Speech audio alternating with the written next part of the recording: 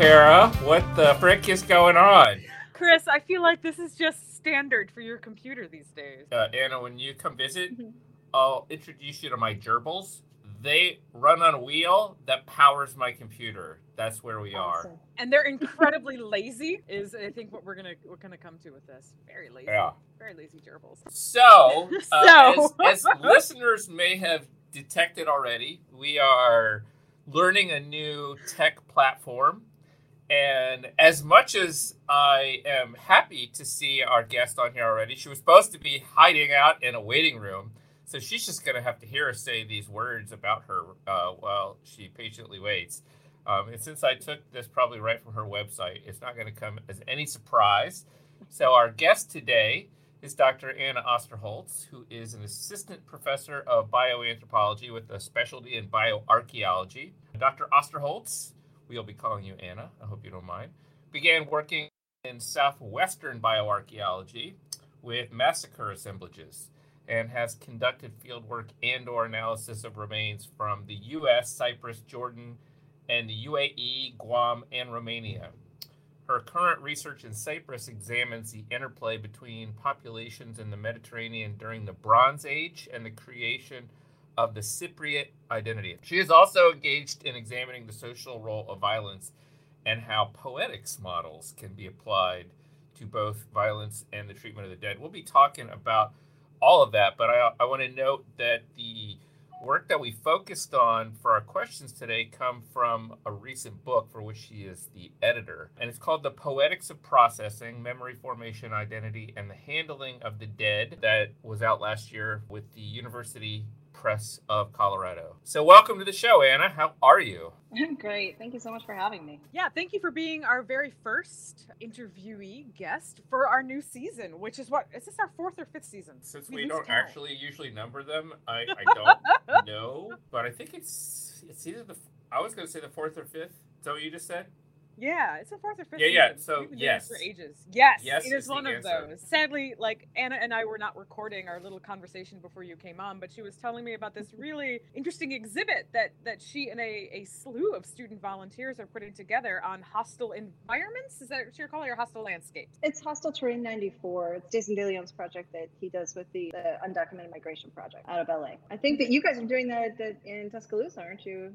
AAA's the last conference that we went to collectively. Basically, there was the pathway between the hotel and the conference center, and there were all these toe tags up on like a fake wall. That's what Anna is doing on her campus. Yeah, we're in the process of hanging the tags now after kind of corralling student volunteers over the past few weeks to fill out over 3,000 toe tags, and it's been quite moving for the students here and for all of us to be involved with it. One of the reasons, of course, that you know this, but let me tell everybody else, one of the reasons that we're starting this season talking to Anna is because she's right down the road from me. I'm in Tuscaloosa. Anna's at Mississippi State, which is an hour and a half away. And even though we haven't been able to travel for the last year and a half, we are hopeful that we will be able to travel. And we have a year and a half old rain check on swapping guest lectures between our very close campuses. We share a lot of there's a lot of connections in time and space and academic interests. And we would love our students just to have more familiarity with each other's programs and develop the collegiality region-wide that, Kara and I have with Notre Dame and, some other programs tend to have with each other. So this is basically the prelude to Anna's talk that I hope to set up very soon on our campus. And I want to go see that exhibit on their campus, so... Yeah, it opens on the 16th of the month, and it'll run through Hispanic Heritage Month for us here. Awesome. Yeah, we also have Jason DeLeon's coming actually to Mississippi State. He'll be here on the 1st of October. So to shift gears a little bit, as awesome as Jason DeLeon is, and we should now totally get him on the show, we start every show the same way now, and that's to get a little bit of information about you and how you got into anthropology and kind of your journey of why you decided to study it, what encouraged you to study it, and then why you decided to choose it as a career. I was actually really lucky. I moved to New Mexico when my family, I was 16 or so when we moved to New Mexico. And my mother I think she would have been a great archaeologist. She was just kind of a frustrated lover of archaeology. And she used to take me around to sites starting from about the time I was 13. So I was that annoying little kid running around on sites screening, jumping in and out of units, generally getting in everyone's way. But I really enjoyed it. And then when I was a senior in high school, I had a teacher who he had a master's degree in anthropology, and we were talking about it, and he told me it was a career that I could actually do. So I went down to New Mexico State and got my bachelor's degree, and then went up to University of New Mexico and did a master's, looking at primarily the Midwest. And then went for about 5 years, and then went and did a PhD with Deb Martin at UNLV. So, you know, I really can't imagine doing anything else. It's the only career that I know of where I actually get to go and do two wonderful things: get to teach students and actually also get to go and play in the dirt. And you know, right now my research has actually taken me to Eastern Croatia, and so I run field schools in Eastern Croatia, excavating a medieval church and the burials within the medieval church, and made excellent friends and colleagues with a whole slew of Croatian bioarchaeologists and archaeologists. So, you know, I lucked into this, and I, you know, had support from family and support from teachers who kind of convinced me that, you know, it's a thing, it's a job. So, it is indeed. They pay us for this stuff. Can you imagine that? Amazingly enough, yeah. And I know, feel right? pretty lucky about that every day. True. So the other reason, you know, besides from, you know, our programs being close by, that we wanted to have you bioarchaeologists on. We're not bioarchaeologists, but I, until very recently, was the grad director for my program. And as the human remains that used to be housed in the museum here at the University of Alabama have been repatriated, and we have no collections, no human remains collections by which to train students, we have had I personally have had the issue of trying to find collections students could use to be trained in. And I know there's with decolonization efforts in classrooms and in museums and in our discipline in general, there is maybe the practice is catching up with the ethics, or maybe the ethics are changing. So I was curious if you could give us a sense of the field of bioarchaeology and how dealing with human remains may have changed in the time that you've been in it. Yeah, I mean, I started college in 1996, was my first year of undergrad. And that was, you know, right when NAGPRO was first being enacted. A lot of the professors were unclear as to how that would really impact us and what that meant. But at that time, you know, we really didn't talk about the kind of the structural violence and that is inherent in a lot of skeletal collections, whether they're coming from, you know, poorhouse collections or Native American cemeteries and sites. It really just wasn't very discussed. You know, nowadays we start with those discussions right off the bat and kind of give that as a background for how we know what we know. So students understand that the knowledge that they're gaining is actually, you know, built upon the bodies of real people who didn't necessarily consent to having their bones used for research. And actually, that's been one of my big reasons for wanting to work in places like Croatia and Cyprus, where I work really closely with the descent communities and with the communities of practice. You know, I partner with both of those groups. My partner in Cyprus is, you know, he's a Cypriot archaeologist, and you know, he and I work together to develop research questions, and we work together with the museum and with the community at large to kind of serve their needs. You know, what do they want to know about their own history, and how can I help them to answer those questions? And it's the same way it is in Croatia. That's why I chose this one particular community, because we go there and, you know, everyone comes out to visit the site and they ask questions and they want to be involved. And, you know, it's a totally different model for how we training students and how we develop collections for research and analysis and for teaching, because there's no substitute for learning human variation than to learn from human skeletal material. But we need to be able to offer our students the access to that skeletal material in an ethical manner. And so what I did was actually develop the relationships with the community of practice in Croatia and ask them if they would mind sending us bones. And, you know, they're fine with it. They actually sent a letter of assent that came with everything. And then we have 700 kilograms of human remains from Croatia that we're using for teaching. And these are the commingled layer, so they're not affiliated with individual burials, but they're great for teaching. Lots of variation, pathology, trauma, all the good stuff that we want to teach our students, right? I say good stuff. I don't say Air quotes, good stuff. We get it.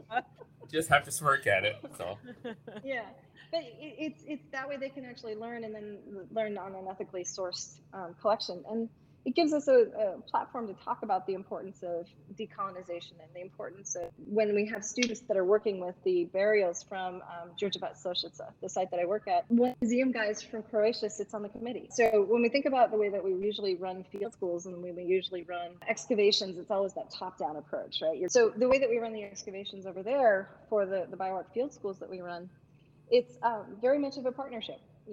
The site director is Croatian, and so one who decides where we dig, and usually he'll start to uncover a burial and he'll call me over and I'll say, yep, that's a right leg, we need to kind of expand out to the left, or this way, that way. But he's the one who gives information to the students. So that top-down approach actually works remarkably well for us for decolonization. And it's because they're effectively running the site excavation. And I think that if we can teach our students in a framework like that, where they see constant community involvement, they really won't know that there's another way to do bioarchaeology.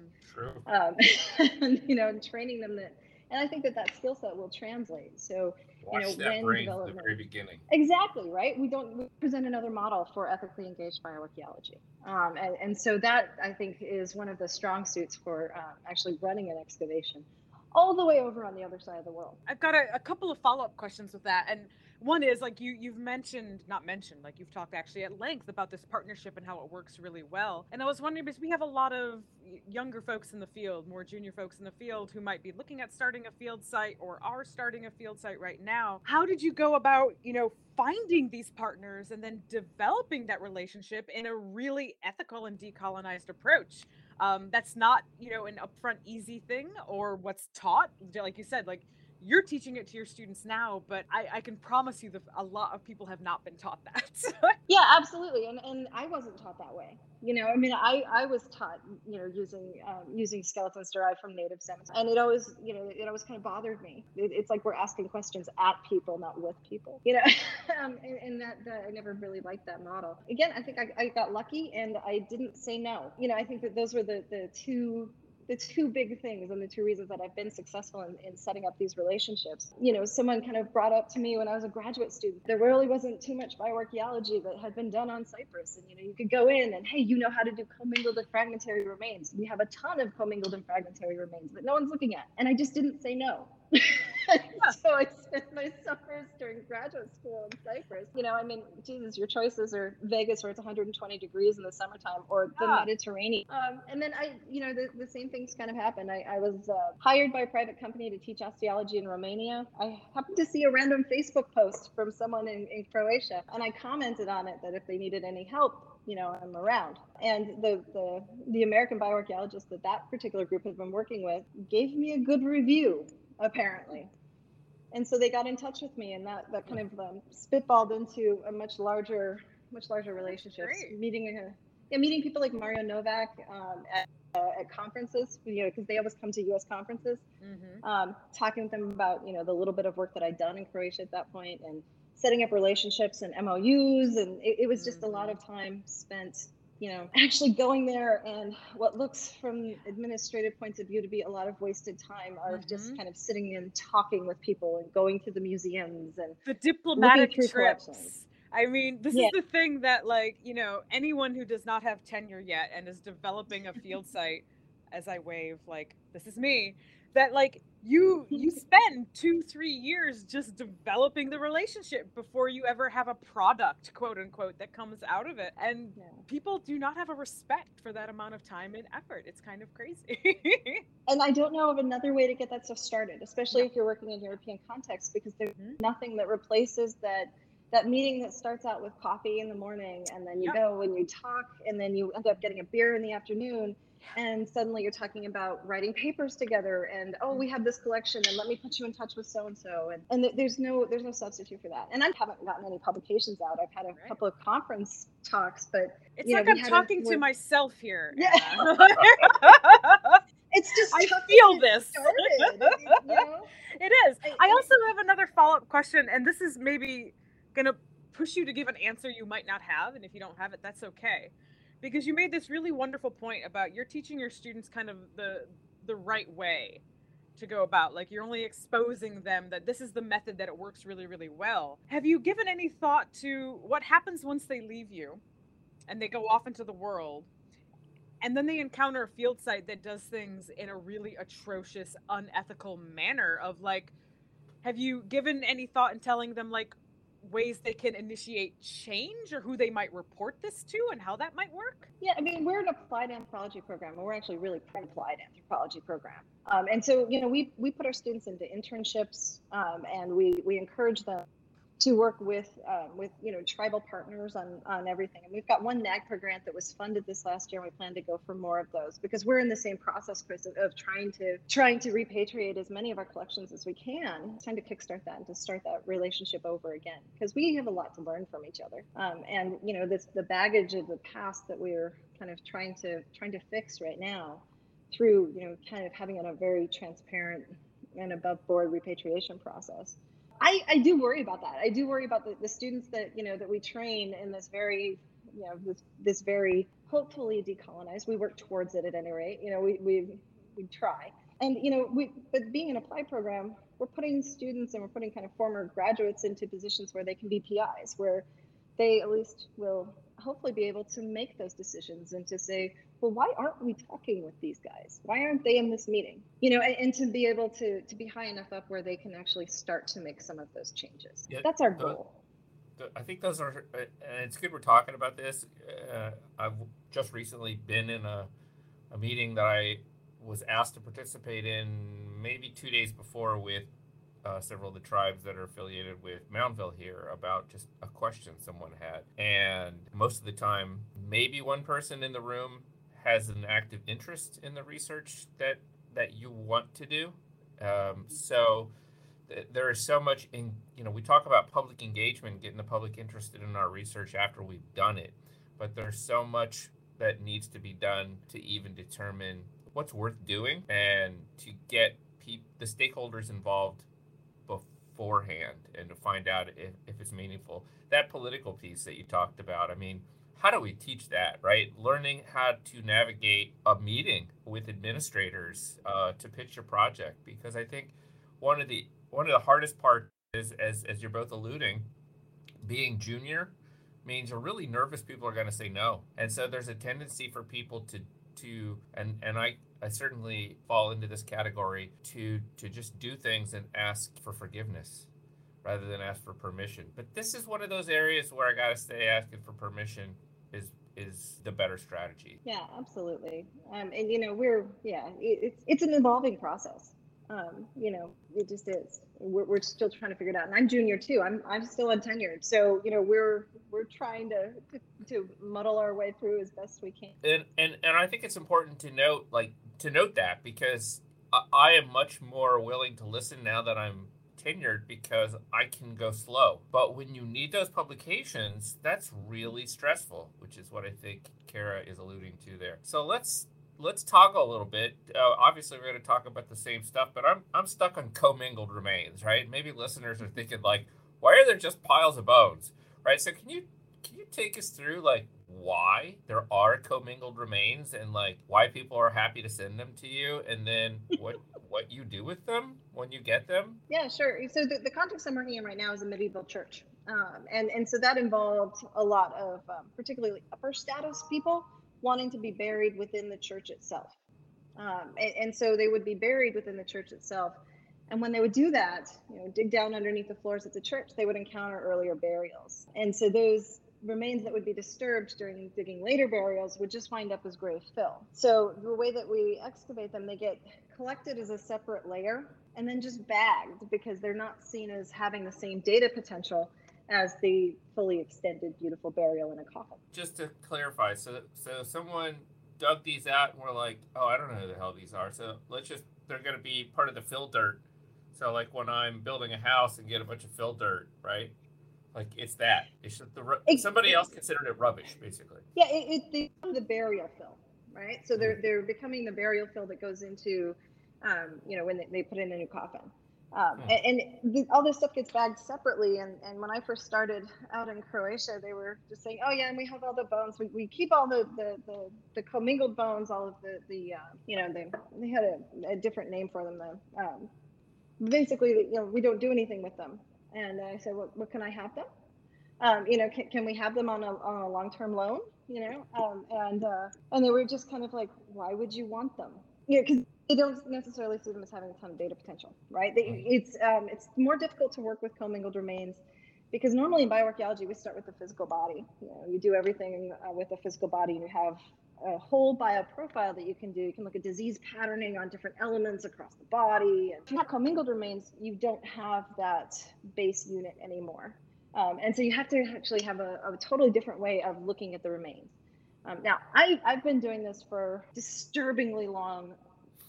So I was looking at it, and my first field school was in 1998. So I've been doing this for about 20 years now, which is terrifying. I don't know where that time actually went. You have to come up with different methodology for how you start to approach these problems, right? So instead of looking at the individual, you kind of are forced to look at a population or an assemblage level analysis of everything. So looking at frequencies becomes different. How you look at disease patterning becomes different. And so the big questions that you have for like your standard bioarchaeological analysis based on individuals, they just change. One of my big research questions is always how many people are there and what are the demographics of it? And normally that's not necessarily an interesting question if you're looking at fully extended burials, right? But for me, that always becomes an interesting question, and that's the demography, particularly of massacre assemblages and of ossuaries, can give you really good keys about how people are interacting with the dead and how they're disposing of the dead. The Tel Brak assemblage that I worked on in graduate school from the UAE, from Bronze Age UAE, part of the mortuary processing seems to have been the removal of particularly male skulls. We don't know why, but the MNIs are different. They're substantially different for, when we look at the sex ratios for postcranial remains to cranial remains. And without a really fine level of analysis, you don't see what's missing. You don't see what's been taken out. What's the MNI? The minimum number of individuals. I'm sorry. Okay. Yeah. So that tends to be, and the reason that they send them to me is that they take up room in the museum, and they don't really want to keep them. So they just send them to me, and they're great. So what do you do with them? Do you have bags of bones in your office? I had bags of bones, and in the hallways, and in my office, and in my lab, for a short period of time in the hallways until we could get them moved over to the lab. But now I spent the summer with student volunteers actually working on them to get them cleaned up, and now I've put them into a massive database. I developed a database when I was working on this stuff years ago that I end up using to record each fragment. So each fragment has a unique identifier, and so now they're in. Yeah, now they're in delightfully labeled boxes by element. And a database, which in the we're coming up on 2 years of COVID now, and a lot of students are not able to go into the field and work with collections in person, and so having a database with all of that there and readily available, that's really, really big for a lot of folks and really helpful. So bravo to you and the army of students that put all that together. Yes, I've been quite fortunate to have the army of students. Is that a thing that's possible with your catalog of bones, that you have students who can work from elsewhere and do analysis? They can probably look at the distributions and patterning. We can look at like spatial analysis and things like that, or looking at frequency data, because it's all feature based. So instead of counting like an entire mandible, you count the mental foramen and the coronary. So you count individual features on things. So yeah, that's entirely possible. And it's also really easy to upload photographs and whatnot. Someone just needs to go through and take the photos because I haven't had time for that. Yeah, no, I understand. I have a student who I had to find a collection in the past year, and she's looking at photos from the London, different student. I was like, the one I took out for lunch this summer? No. Broke her leg at Notre Dame? I have one student who's using online database from London cemeteries, and another one that I sent up to Sue Sheridan's lab and broke her leg on Notre Dame's campus. I had nothing to do with it. Actually, she was roller skating. I don't think it was on. She was in a park. She was in a park roller skating and like fractured her leg. She was practicing for roller derby.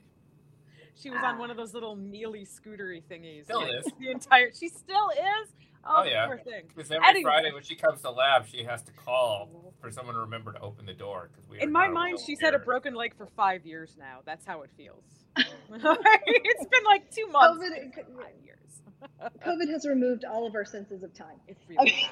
It like expands and contracts at completely random intervals. I just can't. Anyway, back to your work. So, kind of talking about who these bones belong to and how they came to you, and then you analyzing what has happened to these bodies. In the introduction to your book, you mentioned using a 3-part model for examining warfare and violence that can also be applied to examine the processing of dead bodies. And you and your collaborator, Deb Martin, note that a poetics approach to archaeological evidence of violence differs from a positivist scientific approach.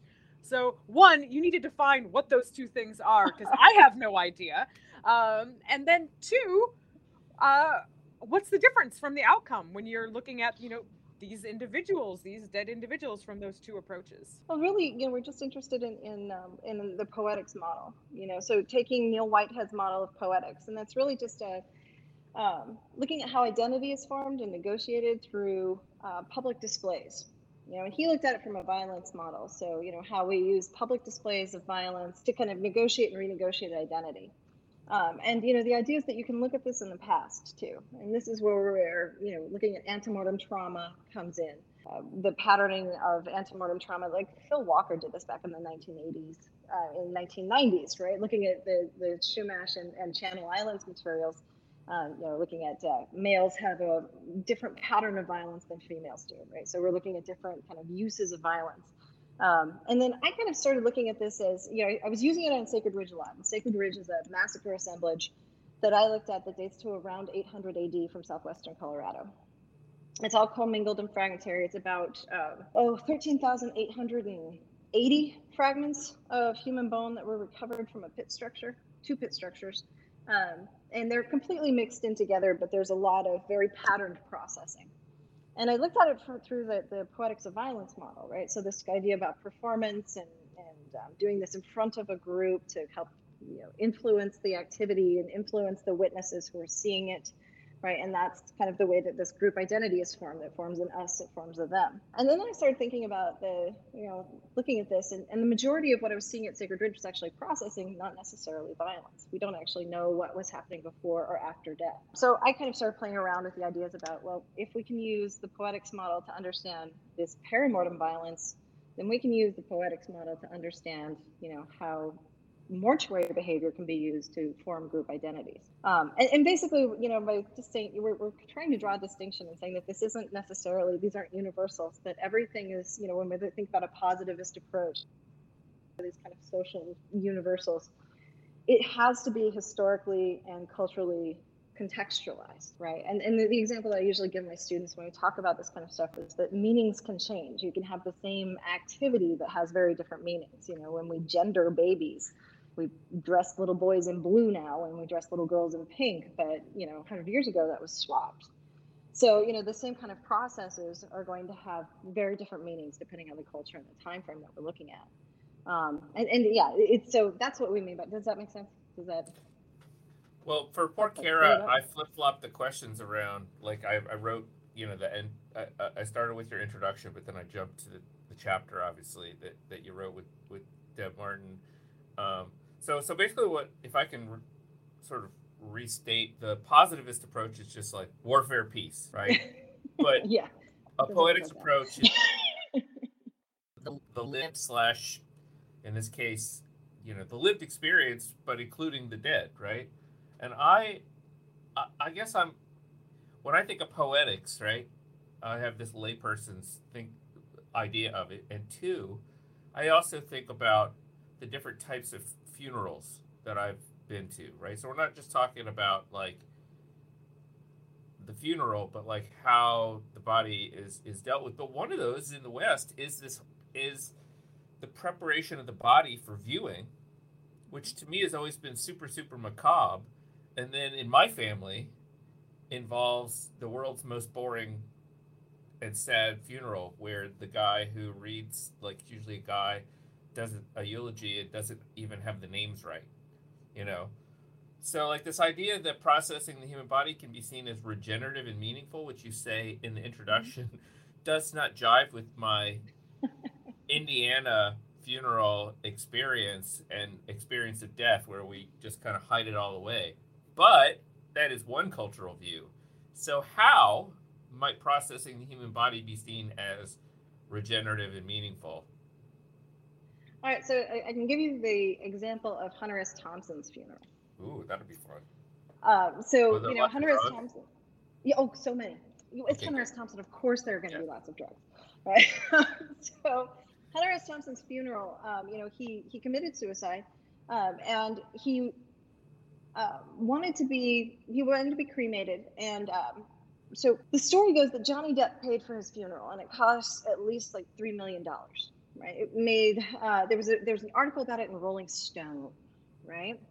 And basically what they did, they built a 160-foot tall tower and put, you know, his personal symbol on there, which is like a fist with two thumbs, you know, and had a massive party. Just a massive party, a huge celebration of Hunter S. Thompson's life, right? Music by the Nitty Dirt Band. 300 invited guests. Huh. Funeral. They had 10 minutes of fireworks displays, and they shot his ashes out of a cannon from the top of the 160-foot tower. Wow. Right. So when we're thinking about kind of the idea about mortuary processes, and this is why I really kind of key in on the idea about mortuary performance, really, because in my mind, that's a performance, right? That is absolutely a performance. It's about celebration, right? Yeah. And it's about kind of creating community. And, you know, so we can talk about kind of the you know, a fairly typical Midwestern, you know, mortuary process, right? That you know what's going to happen. It's a scripted performance. You can tell beforehand exactly what's going to go on. And even though it may not be like fireworks, ashes shot out of a cannon, it still is creating that kind of community. There and experiences it at the same time. It's essentially about creating like almost cohorts when we think about, you know, group activities that are gone through at the same time. So for listeners who may not be familiar with Hunter S. Thompson, like this gets me super excited because I grew up reading Fear and Loathing in Las Vegas, Fear and Loathing on the Campaign Trail. He did a study, Hell's Angels, like he was the original Gonzo journalist. So this totally makes sense. And now I want to be shot out of a cannon, preferably at something cool or somebody. What am I going to do? Just cause more death and destruction with your own death?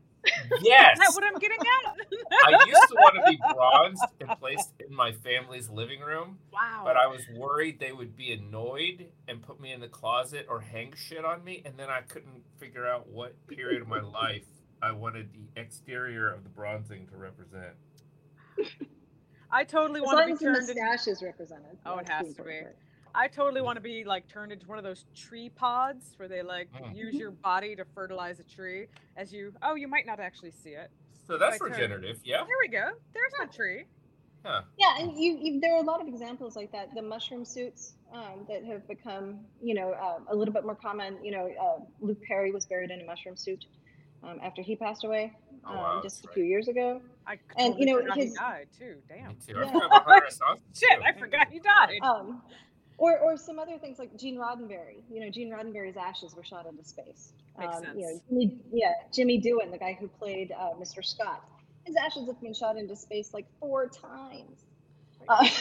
Wait, did they break it up? Wait, how did they get it back?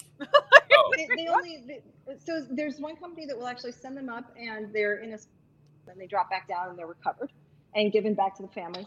But some they go up and then they burn up on reentry. It depends on how high they're shooting them up. But yeah, it's, you know, Gene Roddenberry's ashes were sent. They were the first ones to go into space, and they were actually taken up by an astronaut as personal effects. You know, for those at home who don't know, Gene Roddenberry is the originator of Star Trek. He wrote Star Trek. He is Star Trek. So and Luke Perry was one of the stars of 90210. Yeah. We're hitting all of the old reference points here. Just super happy I know these things.